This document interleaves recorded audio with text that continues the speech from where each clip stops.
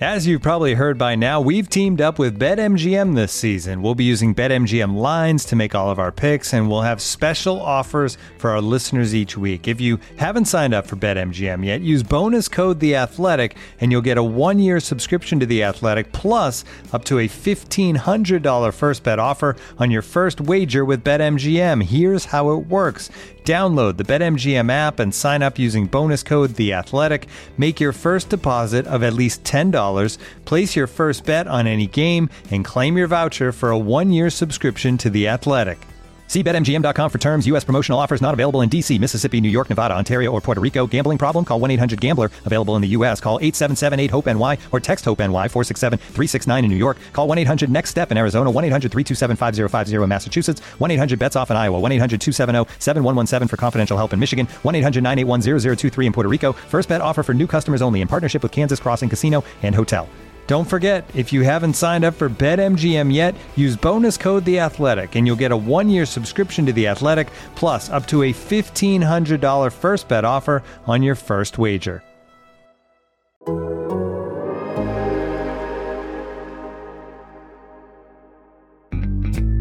injury update-filled episode to get ready for the weekend on Fantasy Football in 15.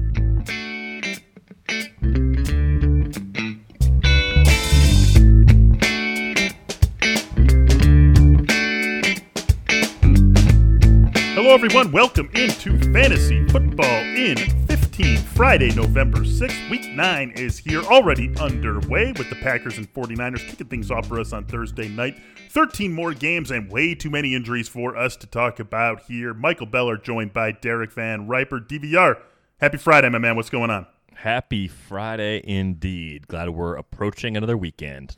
Me too, and I'm glad that we get to start this off with some good news. This is going to be a very injury update-filled episode, as I said, to kick things off here. So let's just start with 3 pieces of good news that don't really require any analysis. Number 1, Alvin Kamara, full practice on Thursday. He will be out there for the Saints on Sunday night against the Buccaneers. Number 2, Christian McCaffrey, as of this recording, still not given the official thumbs up, good to go, but he is looking good according to Matt Rule. So we should be getting Christian McCaffrey back in our lineups in Week 9. And Ezekiel Elliott limited in practice on Thursday because of that hamstring injury that we talked about on Wednesday's episode. But Mike McCarthy insisting no worries here.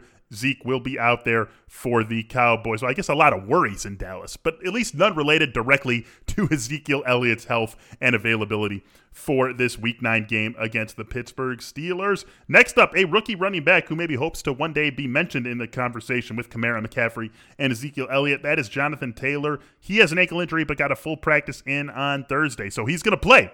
There's no question about that, Derek. But do you trust him? After what we saw last week, 11 carries, 22 yards. Jordan Wilkins, 20 carries, 89 yards, and a touchdown. We're certain Jordan Wilkins is going to be part of the game plan in some way. Nyheim Hines, of course, holding down that pass-catching role for Indy. Do you have enough confidence in Jonathan Taylor to roll him out there this week?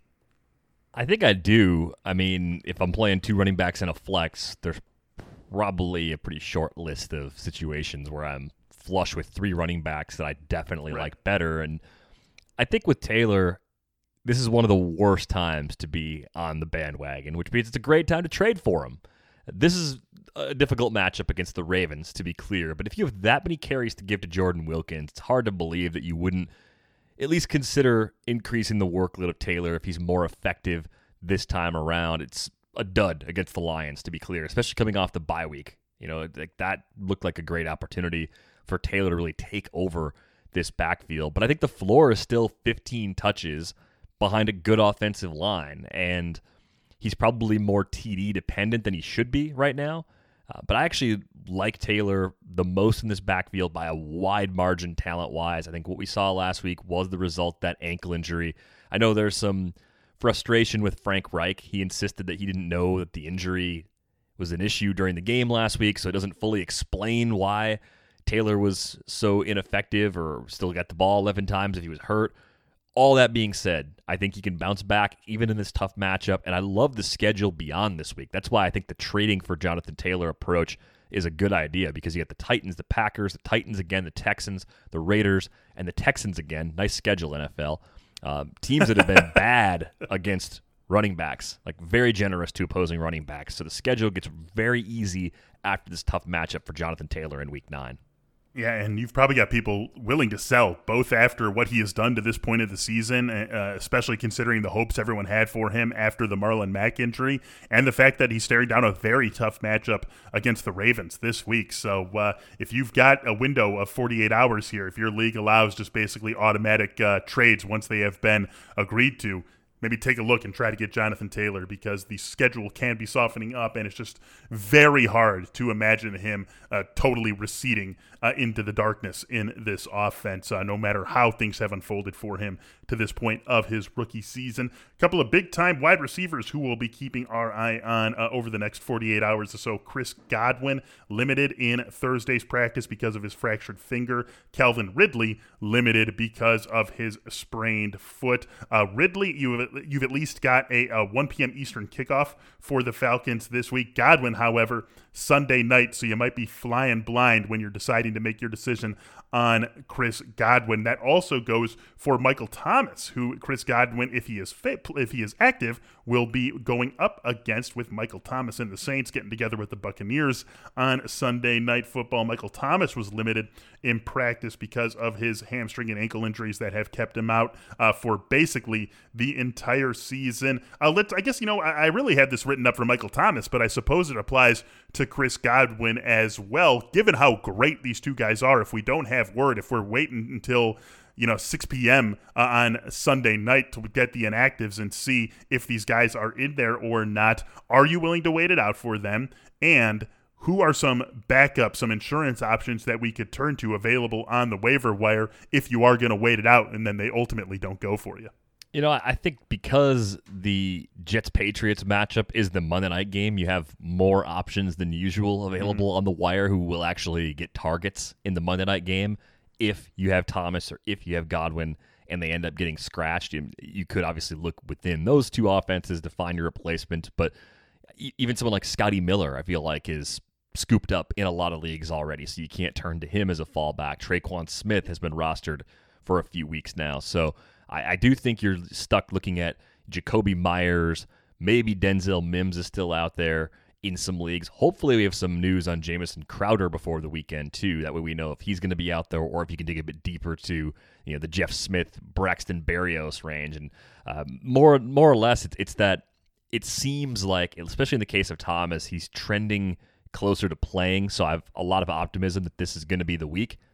But with Godwin, that one to me feels more like a true game time decision where it's like, he's got to test out the finger, see how things feel the night of, and they'll make that call 90 minutes before the game starts. Like I think that's where that one appears to be heading at this point. Yeah, I totally agree with you.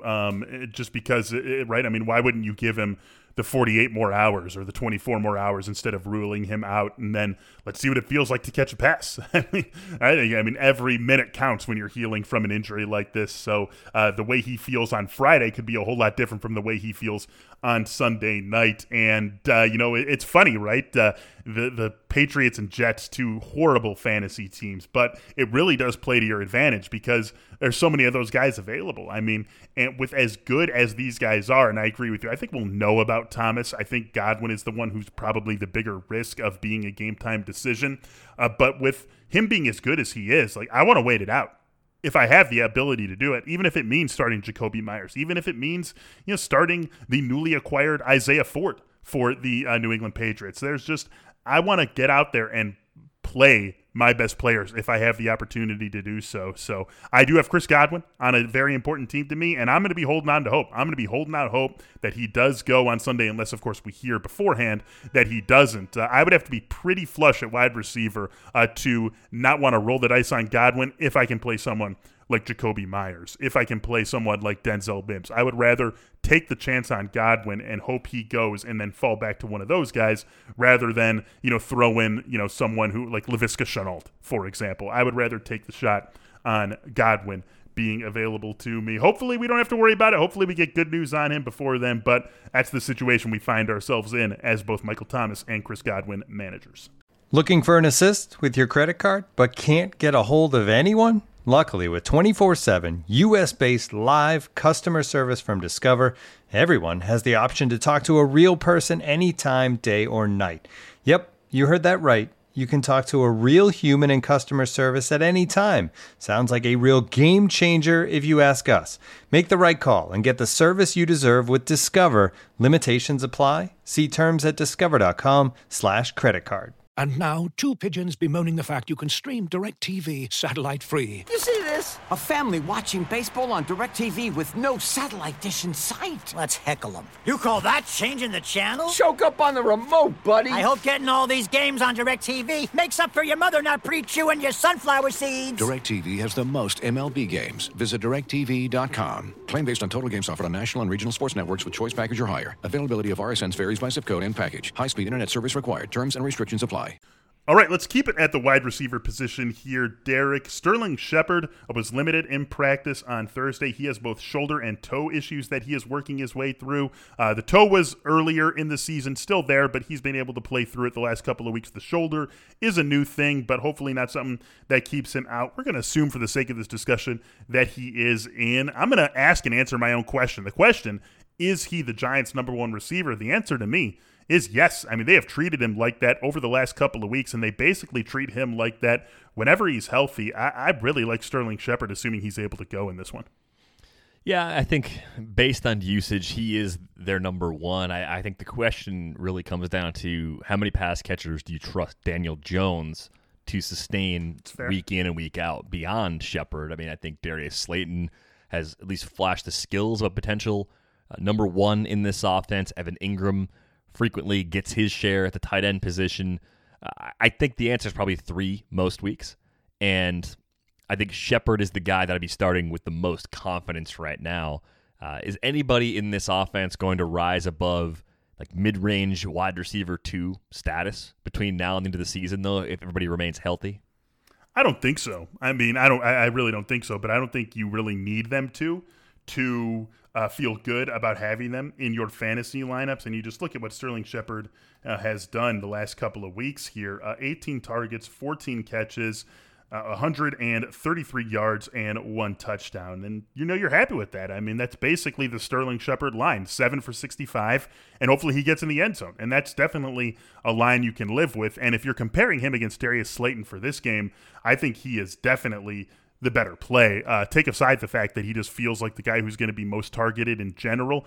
You're talking about a Giants team that is going to have to deal with a very tough Washington pass rush. You have a line that maybe can't stand up to that challenge. You have a quarterback who has proven to us over his year and a half in the league in Daniel Jones that he is not the best at sensing pressure, that he's not the best at evading pressure. And who does that line up for, right? That lines up for Sterling Shepard. Short routes, intermediate routes, quick routes, get the ball out of Daniel Jones' hand. That doesn't line up for a guy like Darius Slayton, who needs some time to develop his routes deep down the field. So we'll be keeping an eye on the Sterling Shepard news, but if he plays, I think he is an easy play in fantasy, like him a little bit in DFS as well. How about his teammate, Devontae Freeman? He was also limited in practice. That is actually good news for Devontae Freeman, given the fact that he didn't practice on Wednesday and he didn't practice at all last week. He still has the ankle injury. We know this is a tough matchup with Washington. How viable is the starting running back for the Giants, no matter who it is, if it's Freeman, assuming he goes, or if it's Wayne Gallman starting in place of Freeman once again? It just all hinges on clarity in the backfield. I mean, if it's Freeman pushing 20 touches, then he's at least a flex option, even though he's not efficient. We're seeing more of the same from him this season. 3.2 yards per carry, lowest of his career after he dropped to 3.6 yards per carry last year during his final season with the Falcons. I don't think Wayne Gallman's much better than that. I don't think the Giants think Wayne Gallman's much better than that, because if they did, they wouldn't have brought Devonta Freeman in the first place. So I don't like this backfield at all, because it's a pure volume grab. Like, there is very little ceiling. There's very little to get excited about. We have not seen Devonta Freeman rip off a carry for 20-plus yards yet. He's had 54 carries this season, so there's just no big play ability there anymore. It's really underwhelming. It really is, and I mean that's sort of the story of the last couple of years of Devonta Freeman's career. I guess the thing you like is that the volume probably will be there so long as it's just one of them, right? The last couple of weeks, in week 7, we saw Wayne Gallman get 10 carries and 5 targets. Last week against the Buccaneers, we saw him get 12 carries and 1 target. He has scored touchdowns in both of those games, short yardage touchdowns. So long as they're comfortable going with one guy, you feel decent enough about the volume being there. And that's the name of the game at the running back position. If you're just looking at running backs 1 through 30 or something like that, and you consider all the injuries we have at the position, you look at the teams that are on bye this week, no Joe Mixon, no Kareem Hunt, no Nick Chubb, he was injured before this, no Miles Sanders, also injured before this, the Rams guys all off the board. Like, there's no way. You say what you will about Devontae Freeman, say what you will about Wayne Gallman, but if it's one of them handling everything or the majority of everything out of the Giants' backfield, that guy's probably a top 24 running back if we're being realistic about it. So you're not going to love it. It's not going to be game-breaking. Whoever it is isn't going to carry you to a fantasy victory. But if Freeman is out or if Freeman is the clear starter, either way, whoever is starting for the Giants, whoever's handling the majority of the touches, is probably someone that you feel decent enough about getting at least into a flex spot this week. So that's where we stand with the Giants backfield. One more backfield to take a look at here. No practice again for Matt Breida on Thursday. His fantasy, it just sums up Matt Breida perfectly, right? We were able to be excited about him for like 36 hours, and then he missed 2 practices, and there goes Matt Breida. Patrick Laird did practice in full. Do you have any? I like Breida. If he plays, I feel pretty good about Matt Breida. But if he doesn't, I don't really want any piece of this Dolphins backfield. Are you different on either sides of that decision? No, I do like Breida as a viable fill-in if he's able to go, and I think Laird, it would have to be full PPR, like a 14-team league, and injuries stacked with bye weeks for me to be even getting near throwing him into a lineup. I mean, it's not pretty. 2.7 yards per carry last year. Most of what he's going to do is contribute as a pass catcher out of the backfield, and it's mostly just value from simply catching the ball, not being explosive or providing that sort of ceiling that you would like to have in a feature back. At least with Breida, you have some of that big playability. Yeah, that's exactly why I like Breida, because we've seen it from him, right? We've seen him turn 15 touches into 115 yards and 2 touchdowns. Like, that is going to be a possibility for Matt Breida for sure, and he's really the only guy, and you combine that with everything else in Miami, and just not a situation I want to get involved with unless Matt Breida is that guy. We are so happy to have been your guys on Fantasy Football in 15 for this episode, for this whole week, for this entire season. We are going to wrap things up here for this episode and for the week. If you are not yet an Athletic subscriber, go out there, get yourself a subscription, just $1 a week, athletic.com/football in 15 to get that $1 a week deal. For DVR, I am Michael Beller. We will be right back here with you on Monday and all week next week. Until then, thanks for listening. Have a great weekend and enjoy all of the Week 9 games.